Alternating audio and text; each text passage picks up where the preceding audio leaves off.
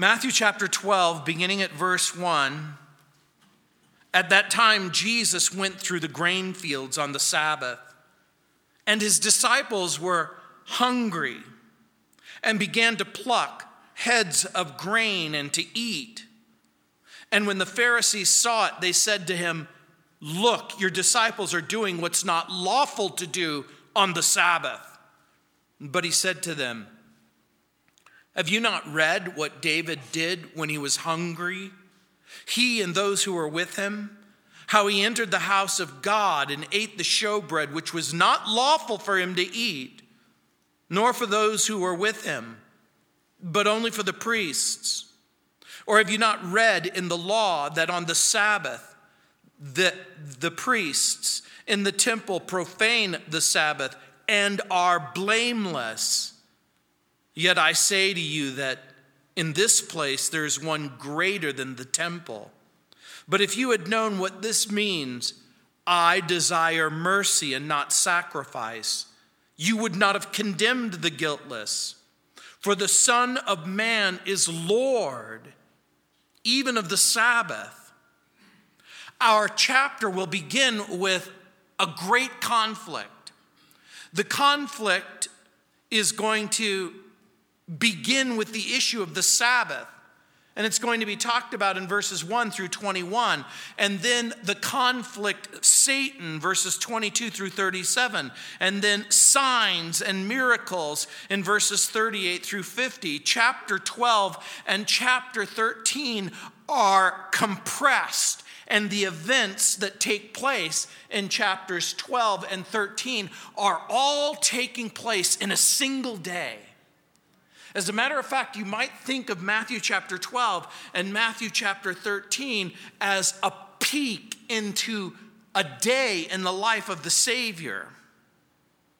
The rebellion against the king is going to grow. The religious leaders, for the most part, have already rejected the king's messenger, John the Baptist. They've already failed to respond to the king's message. They've already decided that they're not going to repent in spite of the miracles, in spite of the mighty works that we saw in chapter 11, verses 20 through 30. Now the religious leaders will accuse Jesus' disciples and also Jesus, by virtue of the fact that he allows it, of breaking the law. And then later in the chapter, he's going to accuse Jesus of being in league with the devil. Remember in chapter 11, Jesus said, "Come to me, all you who labor and heavy laden, and I will give you rest," in verse 28. In chapter 12, the religious leaders are saying, in effect, "We don't want your rest. We don't need your rest. We have our own rest, the Sabbath."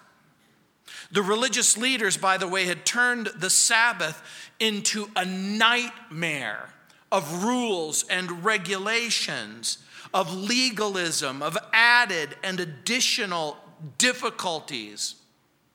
By the way, we should define legalism right from the start.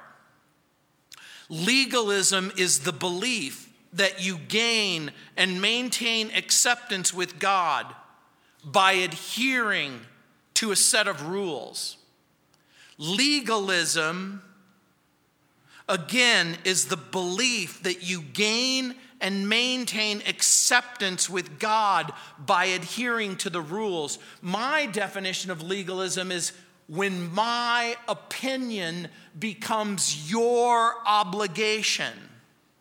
Jews had several distinctives as a culture, as a people group: sacrifice, circumcision, diet, Sabbath keeping. The Talmud, by the way, devotes 24 chapters to instructions for keeping the Sabbath. Now, I want to be very clear here. In all fairness to the Jewish people and to the Jews as a whole, these distinctives also kept the Jewish people from being swallowed up by the surrounding pagan culture and and the cultural influences. So the distinctives of sacrifice, circumcision, diet, and Sabbath keeping, were they evil or bad or wrong or legalistic in and of themselves? And the answer is no. God had given these distinctives to keep the Jewish people separate and distinct. The problem is that when these distinctives about sacrifice, circumcision, diet, and Sabbath keeping kept certain people from exercising mercy, compassion, and love, Jesus is criticized by the Pharisees for allowing the disciples to pluck heads of grain from a field on the Sabbath. The king responds by pointing out two facts. Number one, the purpose of the Sabbath in verses 1 through 7. And then he will talk about the person of the Sabbath in verse 8. The purpose, we discover, is that the Sabbath was made for man and not the other way around. And then Jesus will point to the life of David in verses 3 and 4. And then he will speak to the issue of the law of Moses in verses 5 and 6. And then he's going to quote from an Old Testament book, from a prophetic book, from the book of Hosea in chapter 6, verse 6. And this is the second time he quotes the book of Hosea. And then Jesus is going to make the claim that the Son of Man is the Lord, even of the Sabbath. And by doing so, he's going to entertain not just the notion, but the declaration that he's greater than the temple and he's greater than the Sabbath. In Matthew's gospel, Jesus is the Lord over demons, and he's the Lord over disease, and he's the Lord over disaster. But now Jesus is going to proclaim that he's the Lord even over despair. And you might wonder, what do you mean by that? What I mean by that is, for those who were despairing of keeping the law, of being good enough, we're going to discover something, that this isn't something new. Mercy was always meant to triumph over sacrifice. Compassion and love and mercy were always supposed to begin our understanding of God. Jesus earlier claimed that God was his Father in chapter 11, verses 25 through 27. Now he claims to be the King of the Sabbath in verse 6. These concrete claims are going to erupt in a conflict that will eventually result in the leaders, the religious leaders, plot to kill Jesus. You can see that. We're just going to skip just ahead just for a brief moment and look at verse 14. Then the Pharisees went out and plotted against him, how they might destroy him. And so in verse 1, look what it says. At that time, Jesus went through the grain fields on the Sabbath, and his disciples were hungry, and they began to pluck heads of grain and to eat. This isn't, by the way, a reference to a granola god or an ancient granola reality. It says, and when the Pharisees saw it, they said to him, look, your disciples are doing what is not lawful to do on the Sabbath. At that time means shortly after the events of chapter 11. The events of chapter 11 now become the events of chapter 12. Jesus and his disciples are taking a walk through some grain field after church, or what we would say synagogue. And by the way, ancient grain fields had paths that people were free to walk through. There were borders that were designated by stone markers. As the disciples were walking, they began to pluck the heads of grain and rub them in their hands and then pop the kernels into their mouths. If you can imagine, it would be like if you were walking through a grove of sunflowers and you took some seeds and you rub the seeds together and you crack the shell and you pop the kernel into your mouth. This was all completely allowed in Deuteronomy chapter 23, verses 24 and 25, which allowed for travelers, and it allowed for the hungry, poor to glean grain along paths. And you'll note that in verse 1, it says, and his disciples were hungry. And later he's going to make reference to the fact that David and his men were hungry. I don't think this is just that simple.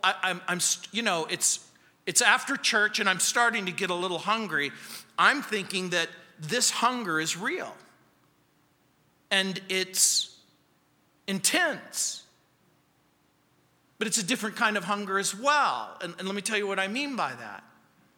It was a hunger that seemed to be manifested by the fact that people aren't offering the kind of food that they should have been offering on the synagogue as people are gathering together and working with one another. And by the way, the disciples aren't stealing. So the Pharisees don't accuse Jesus and the disciples of stealing because they're not stealing. This particular activity was completely allowed under the law. But I want to point something out to you. The Pharisees must have been following close enough, following behind them, to see what was happening. And again, this is almost invariably one of the characteristics of the legalist. The legalist is always watching you, making sure, are you keeping the rules? Are you following the obligations? Watching you. To the religious Jews, Jesus' disciples were breaking the law, and Jesus is the accomplice because he didn't rebuke them.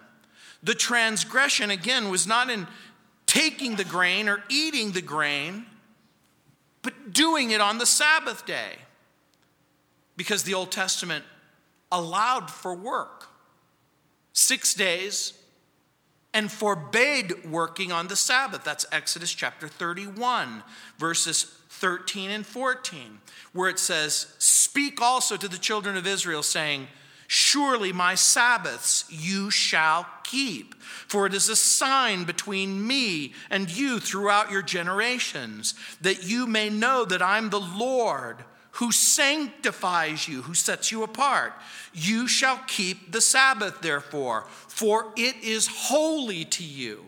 Everyone who profanes it shall surely be put to death. So you can imagine breaking the Sabbath was serious business. It says, for whoever does any work on it, that person shall be cut off from his people. 6 days a week, people harvested the grain, prepared the grain, ate the grain. And so the religious leaders view this as work. And by the way, what constitutes work? You can imagine the religious leaders and the teachers of the law said, well, what do we mean by work? And so they drew up 39 basic things you couldn't do.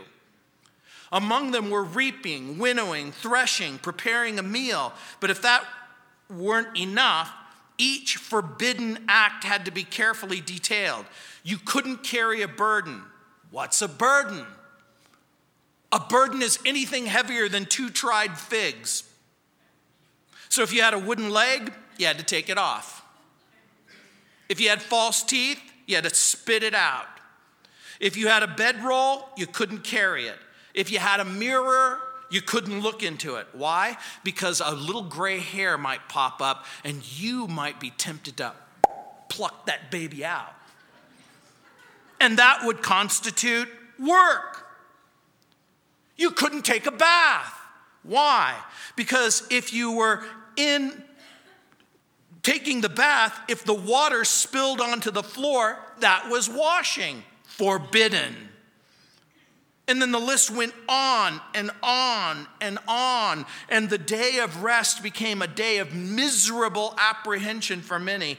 The Sabbath was supposed to be a day of rest, of meditation, of reflection, of rejoicing in the Lord. But it soon, instead of becoming a source of respite, it became a burden. It became an obligation. The Sabbath wasn't simply a spiritual vacation, but a location. When the Jews were called into the promised land, they were supposed to rest in the promises of God.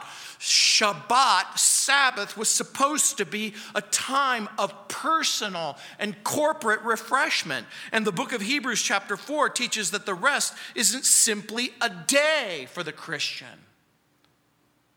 Christians don't simply have a day in which they rest. They have a person in which they rest in. Jesus Christ, Hebrews chapter 4, verse 9 says, there remains a rest for the people of God, unquote. And for he who has entered his rest has himself ceased from his works as God did from his, in verse 10 of Hebrews chapter 4. The Christian doesn't simply have a Sabbath day. So many people come to me and say, which day is the Sabbath? Hey, guess what? The Sabbath has always been and will always be from the time the sun goes down on Friday till the time the sun goes down on Saturday. It has never, ever changed. In the Hebrew culture, day 1, day 2, day 3, day 4, day 5, day 6, and then Shabbat. So what does all of this mean? Does it matter what day you go to church? Must Christians keep a day more specifically? Is God really upset with you if you go to church on Saturday or Sunday, or if you prefer Saturday to Sunday? Paul affirms that Jesus is the Shabbat. Jesus is the rest we've been looking for. In Colossians chapter 2, verse 16, Paul wrote, so let no one judge you in food or drink or regarding a festival or a new moon or Shabbat. John Corson writes, quote, in other words, don't let anyone tell you that what you're looking for can be found in meats and drinks and holy days and Sabbath days. No, these Old Testament pictures are just shadows describing reality. The reality is Christ. We don't have a Sabbath day. We have a Sabbath God. We have a Sabbath Lord. He is our rest. He is our Shabbat. 9 of the 10 commandments are repeated in the New Testament, not simply as law, but as instructions for Christians living in a dispensation and a covenant of grace. And so what does all of this mean? Well, I think it means that Christians can't be condemned for failing to keep the Sabbath. And by the way, in the early church, there was a tremendous struggle. The tremendous struggle was, does a Gentile have to become a Jew in order to become a Christian? And in Acts chapter 15, they resolved the issue.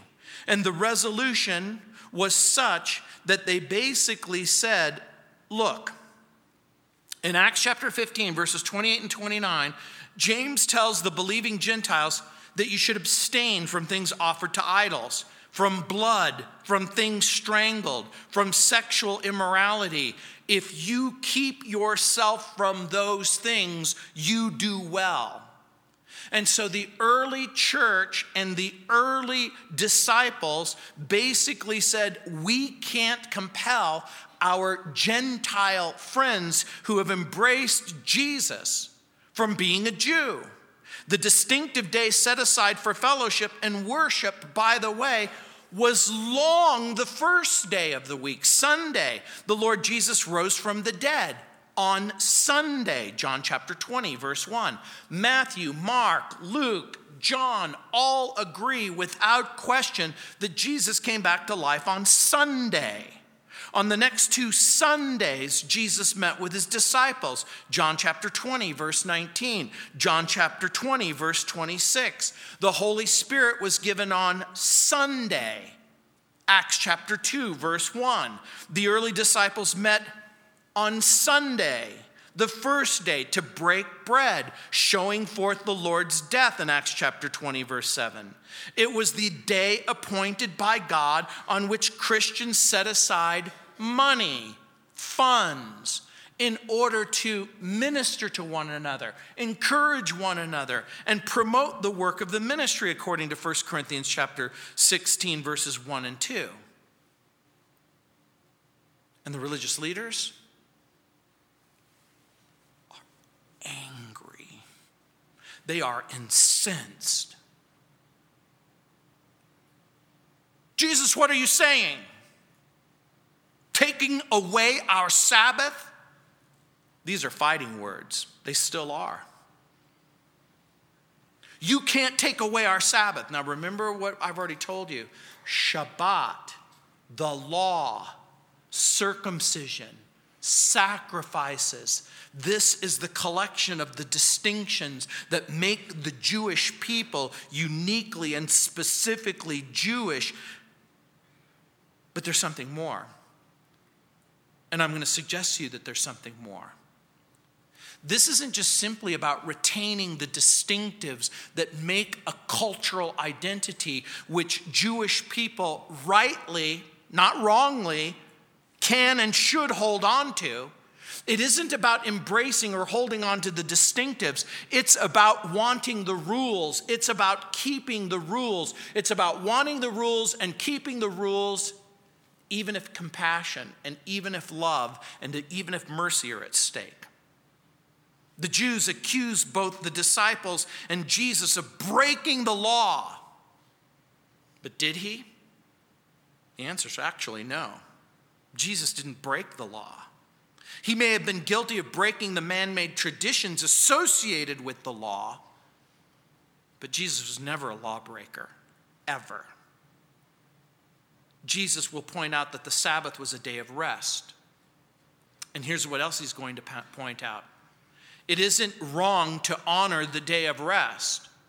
But he also says, guess what? It's a day of rest, but it's also not supposed to be a day of painful burdens, absent mercy, absent love, absent compassion. The Jews thought they were defending the scriptures and revealing God's will, but they missed the point of both the Sabbath and the scripture. And so Jesus is going to take the battle back to the religious leaders. And look what he says in verse 3. But he said to them, haven't you read what David did when he was hungry? He and those who were with him. How he entered into the house of God and ate the showbread, which was not lawful for him to eat, nor for those who were with him, but only for the priests. Or have you not read in the law that on the Shabbat, the priests in the temple profane the Shabbat and are blameless? I want you to note the very first thing that Jesus does. Jesus appeals to the scripture. He's the author and the inspiration behind these God-breathed words. Jesus himself is in fact saying in a very real way, don't you read your Bible? Don't you read what the scriptures say? And Jesus is appealing to the story, which some of you are familiar with, perhaps not all of you. It's found in the book of 1 Samuel chapter 21. You'll remember the context. David is fleeing for his life. He's been rejected by Saul as the king. Doesn't that sound exactly like what's happening right at this very moment? God appointed David to be king. God appointed Jesus to be the king. Saul said, I don't want you to be the king. I want to be the king. And I'm sure the religious leaders were again incensed. Now they're angry not just for rebuking them, but they're angry because Jesus rebukes them for not understanding the Bible. What do you mean I don't understand the Bible? I read the Bible in the Hebrew language. No one knows the Bible better than I do. And Jesus is going, apparently you've misunderstood exactly what it says and exactly what it means. He points to the example of the life of David from the historical books, a priestly example from the law, and then a prophetic example from the prophets. He's going to cover the entire spectrum of the scripture, and this should cause us to pause just for a moment, because you need to understand something. The purpose of the Bible isn't to bring you into further bondage. Let me help you with something right from the start. Particularly those of you who are afraid to read the Bible because you're afraid of what it might say that you can't do. That's not the purpose of the Bible. The Bible was never meant simply to give you instruction about what you can't do. It was always meant to give you instruction about what you can do, and who you are, and who God is, and what the Lord can do for you. The Bible was never meant to be a source of slavery. It was always meant to be a source of freedom. And so did David break the law when he and his men ate the showbread? It would appear that is in fact what they did. But Jesus gives us a clue. He gives us an insight. Jesus reminds us that the rules weren't supposed to restrict people who were running the risk of being hurt. It wasn't David's fault that he was in exile. It wasn't his fault that he was on the run. It wasn't his fault that he was in exile and that he was on the run because the sinful nation should not have rejected him. But they did. William MacDonald points this out, quote, "If he had been given his rightful place, he and his followers would not have had to eat the showbread, because there was sin in Israel, because God permitted an otherwise forbidden act," unquote. When we have to pit one thing against the other, it isn't usually because the Bible isn't clear about a particular subject. It's because we fail to do what the Bible says. It's because we fail to honor not just the content of what it says, but the intent of what it says. A Jew on the Sabbath who fell sick or was injured in an accident could be given medical attention to keep him alive. But the religious leaders refused to make him better. The prohibition against work on the Sabbath was never meant to include the service to God. And so Jesus points this out. Prohibition of work. Yeah. Well, if there's a prohibition against work, then why do the priests get to work? Well, the priests get to work because they have to work. So the prohibition apparently doesn't include service to God. And later in the New Testament, Jesus is going to ask the question, is it wrong to do what's right? What do you think the answer is? Of course it isn't wrong to do what's right. The prohibition against work on the Sabbath was never meant to include service to God. It was never meant to include deeds of necessity. That's verses 3 and 4. It was never meant to include the deeds of mercy, which he's going to talk about later in verses 11 and 12, which we're going to talk about next week. So whatever it meant to keep the Sabbath, it was never meant to exclude service to God. It was never meant to exclude deeds of necessity. It was never meant to exclude acts of mercy.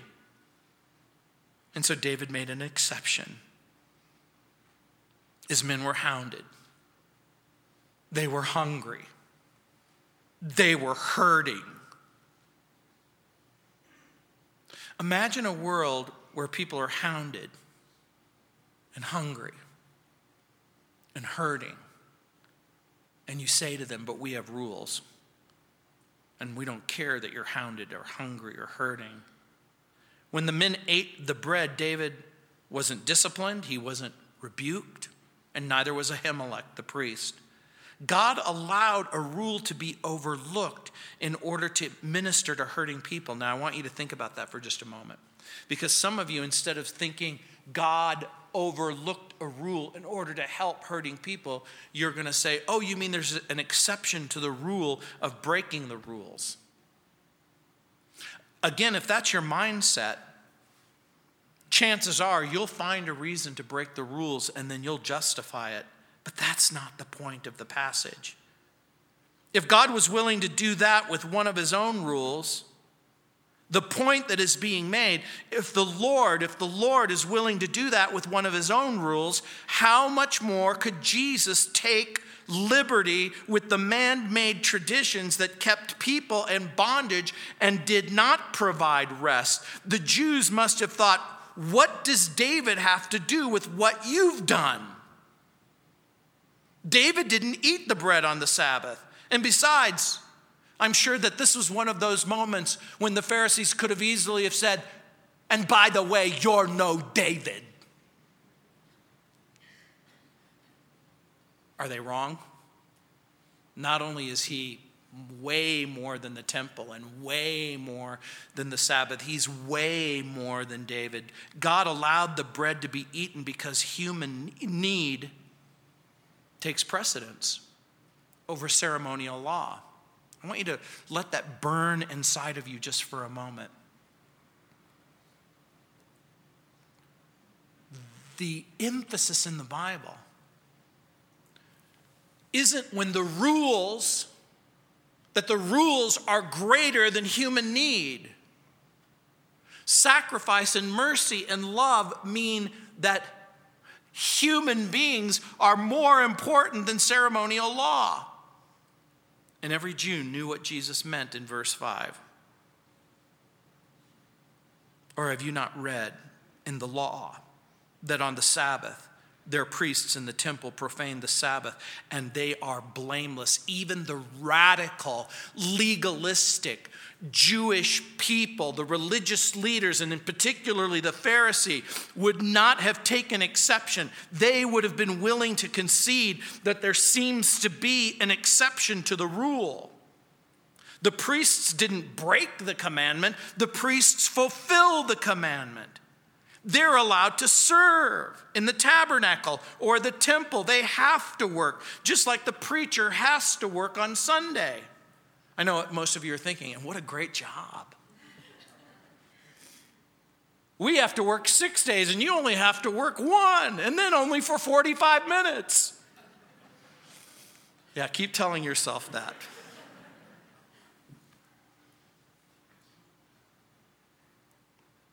And here's the point.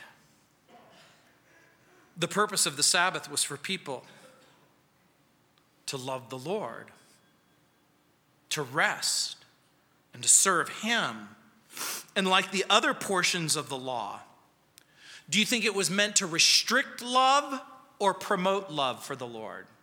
It was meant to promote love. And by the way, the simplest thing for anyone to do is to substitute laws, rules, for love. Love is hard. Rules are easy. You know how we know that? Imagine if a young man wanted to date you, or a young lady, and she said, okay, I'm willing to be your boyfriend or your girlfriend, but let's get the rules straight. How many times do I have to call you in the day and we can say that we still like each other? What if I like you on Facebook? Or what if I mention you in a tag? Or what exactly do I need to do in order to maintain a relationship with you? Does that sound like the kind of relationship that you want to have? And that's the point. The religious leaders refused to do acts of mercy and compassion on the Sabbath. And I want you to understand this. The religious leaders refused to do acts of mercy and compassion, not because the law forbade it, but because of the hardness of their hearts. They were the true violators of the Sabbath, one Bible writer writes, because they invalidated the word of God for the sake of their tradition. unquote. But look what it says in verse 6. Yet I say to you that in this place there's one greater than the temple. This could be translated, I say to you that in this place something greater than the temple is here. That something might mean the kingdom of God. It might mean the person of the king present at that very moment. And in verse 7 it says, but if you had known what this means, I desire mercy and not sacrifice, you would not have condemned the guiltless, for the Son of Man is Lord even over the Sabbath. The legalists and the religious leaders have gone from upset to anger to burning hot, white hot anger. And I'm going to say even rage. When Jesus says, if you had known what this means, I desire mercy and not sacrifice. Jesus again is quoting Hosea chapter 6, verse 6. Jesus is speaking about himself. Now I want you to think about this for just a moment. To the religious Jew, to the observant Jew, what was more important than the temple?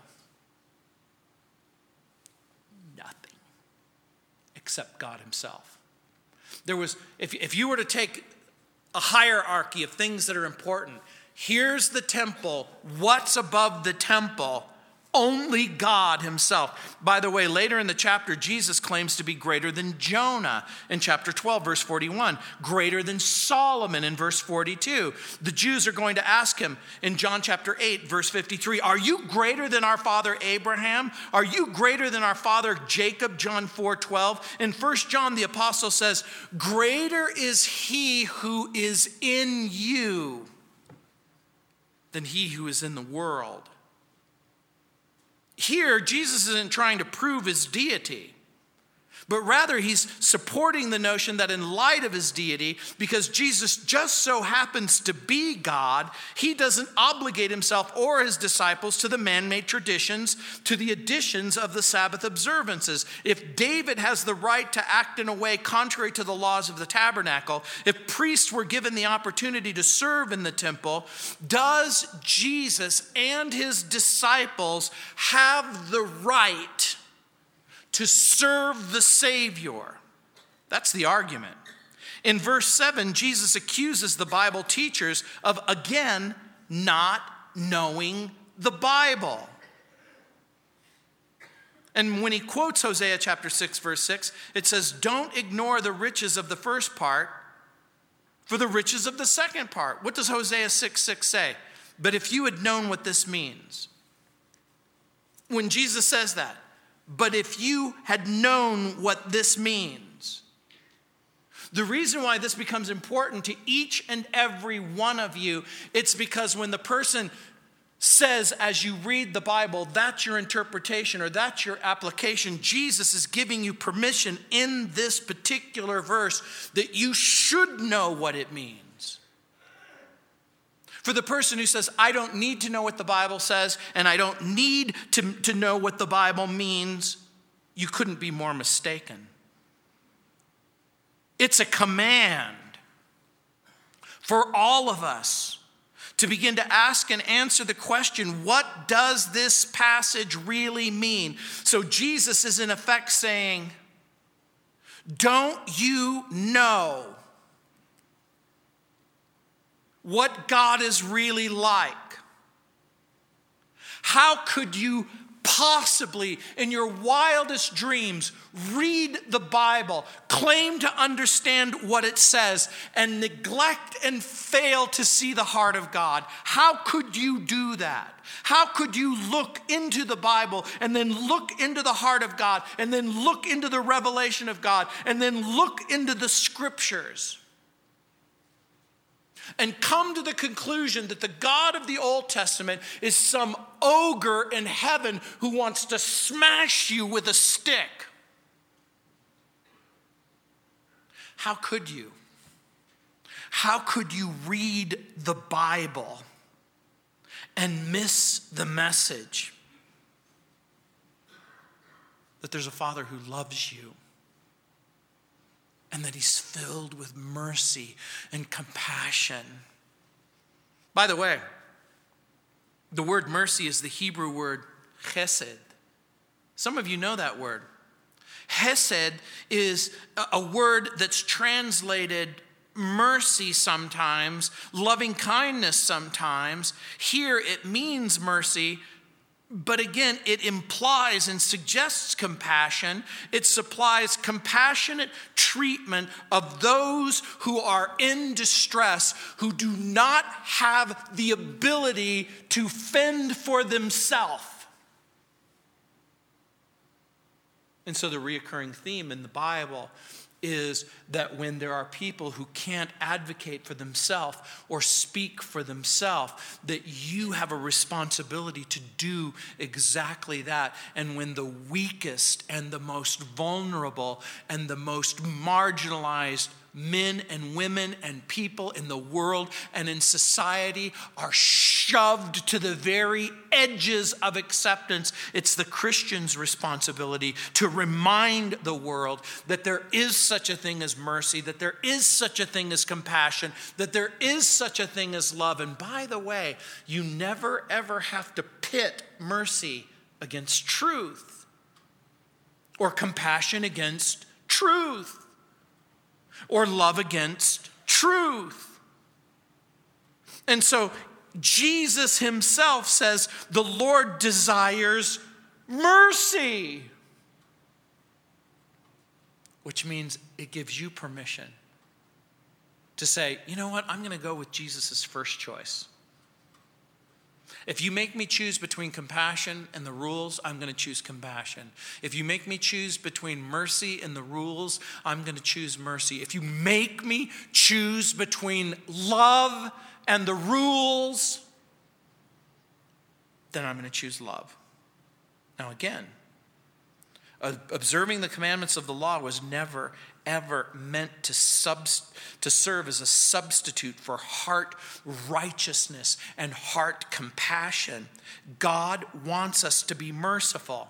But I want you to think about this. Why does God want you to be merciful? Because he's merciful. God wants you to be full of compassion. Why? Because he's full of compassion. God wants you to be loving. Why? You guys are starting to get it. This is exactly right.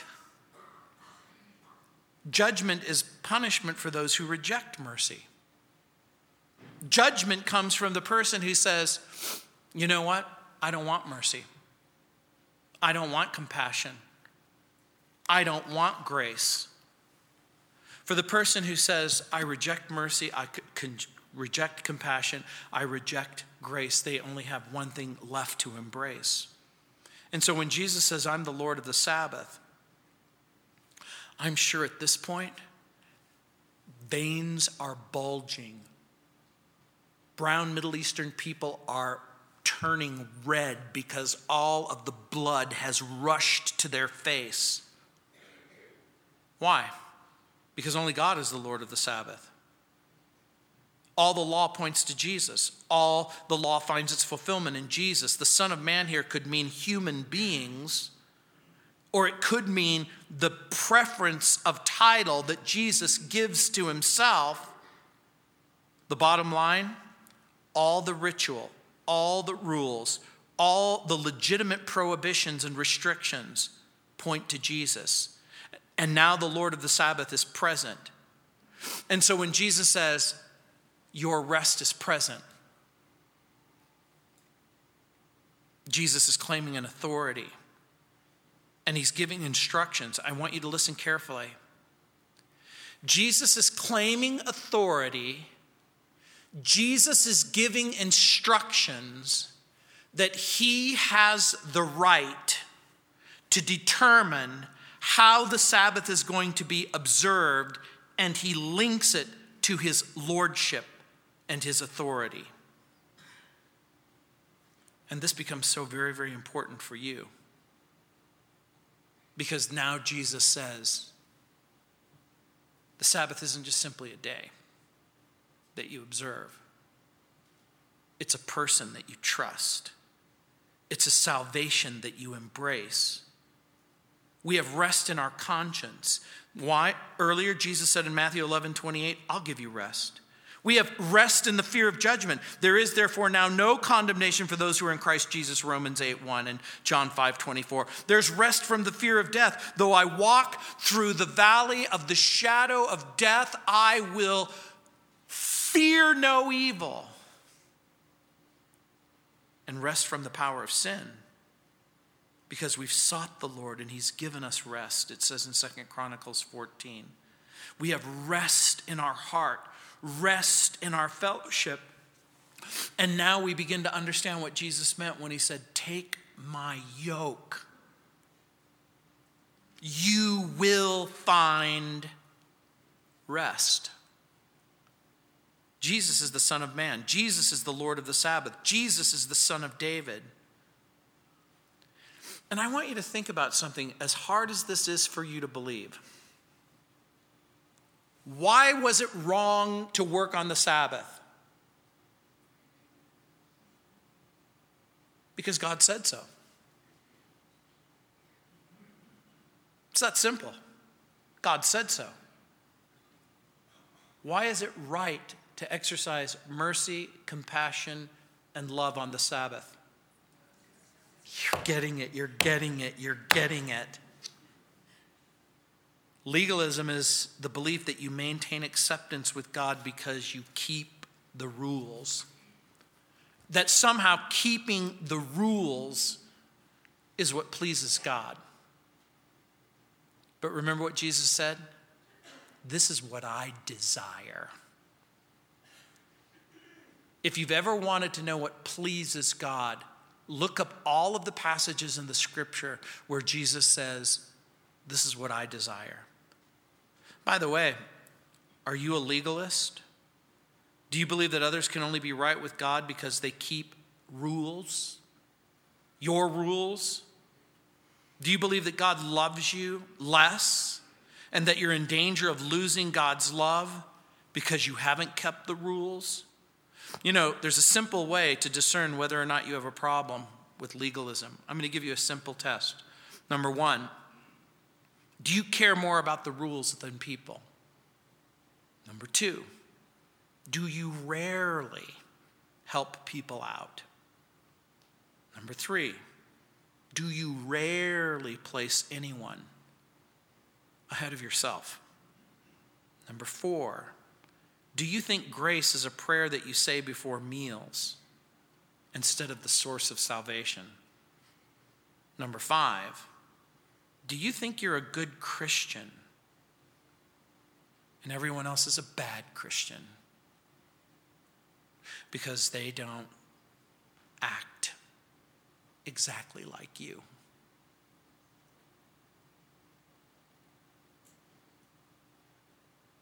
Rules are always easier than relationship, than fellowship, than mercy, compassion, and love. But you already know the answer, what God wants. He's shown you what the Lord wants and what he requires of you. But to do justly and to love mercy and to walk in humility with the Lord. Let's pray. Heavenly Father, thanks for this time. Lord, we pray that you would awaken within our hearts a fresh understanding and appreciation of what it means to read our Bible and understand what it means and how it applies to us. And Heavenly Father, I pray for each and every person who gets tempted to sometimes substitute the rules and religion for relationship and fellowship. Lord, give us hearts that we can cultivate mercy, compassion, kindness. That we would desire, Lord, what you desire. That what you want is what we would want. In Jesus' name, amen. Let's stand.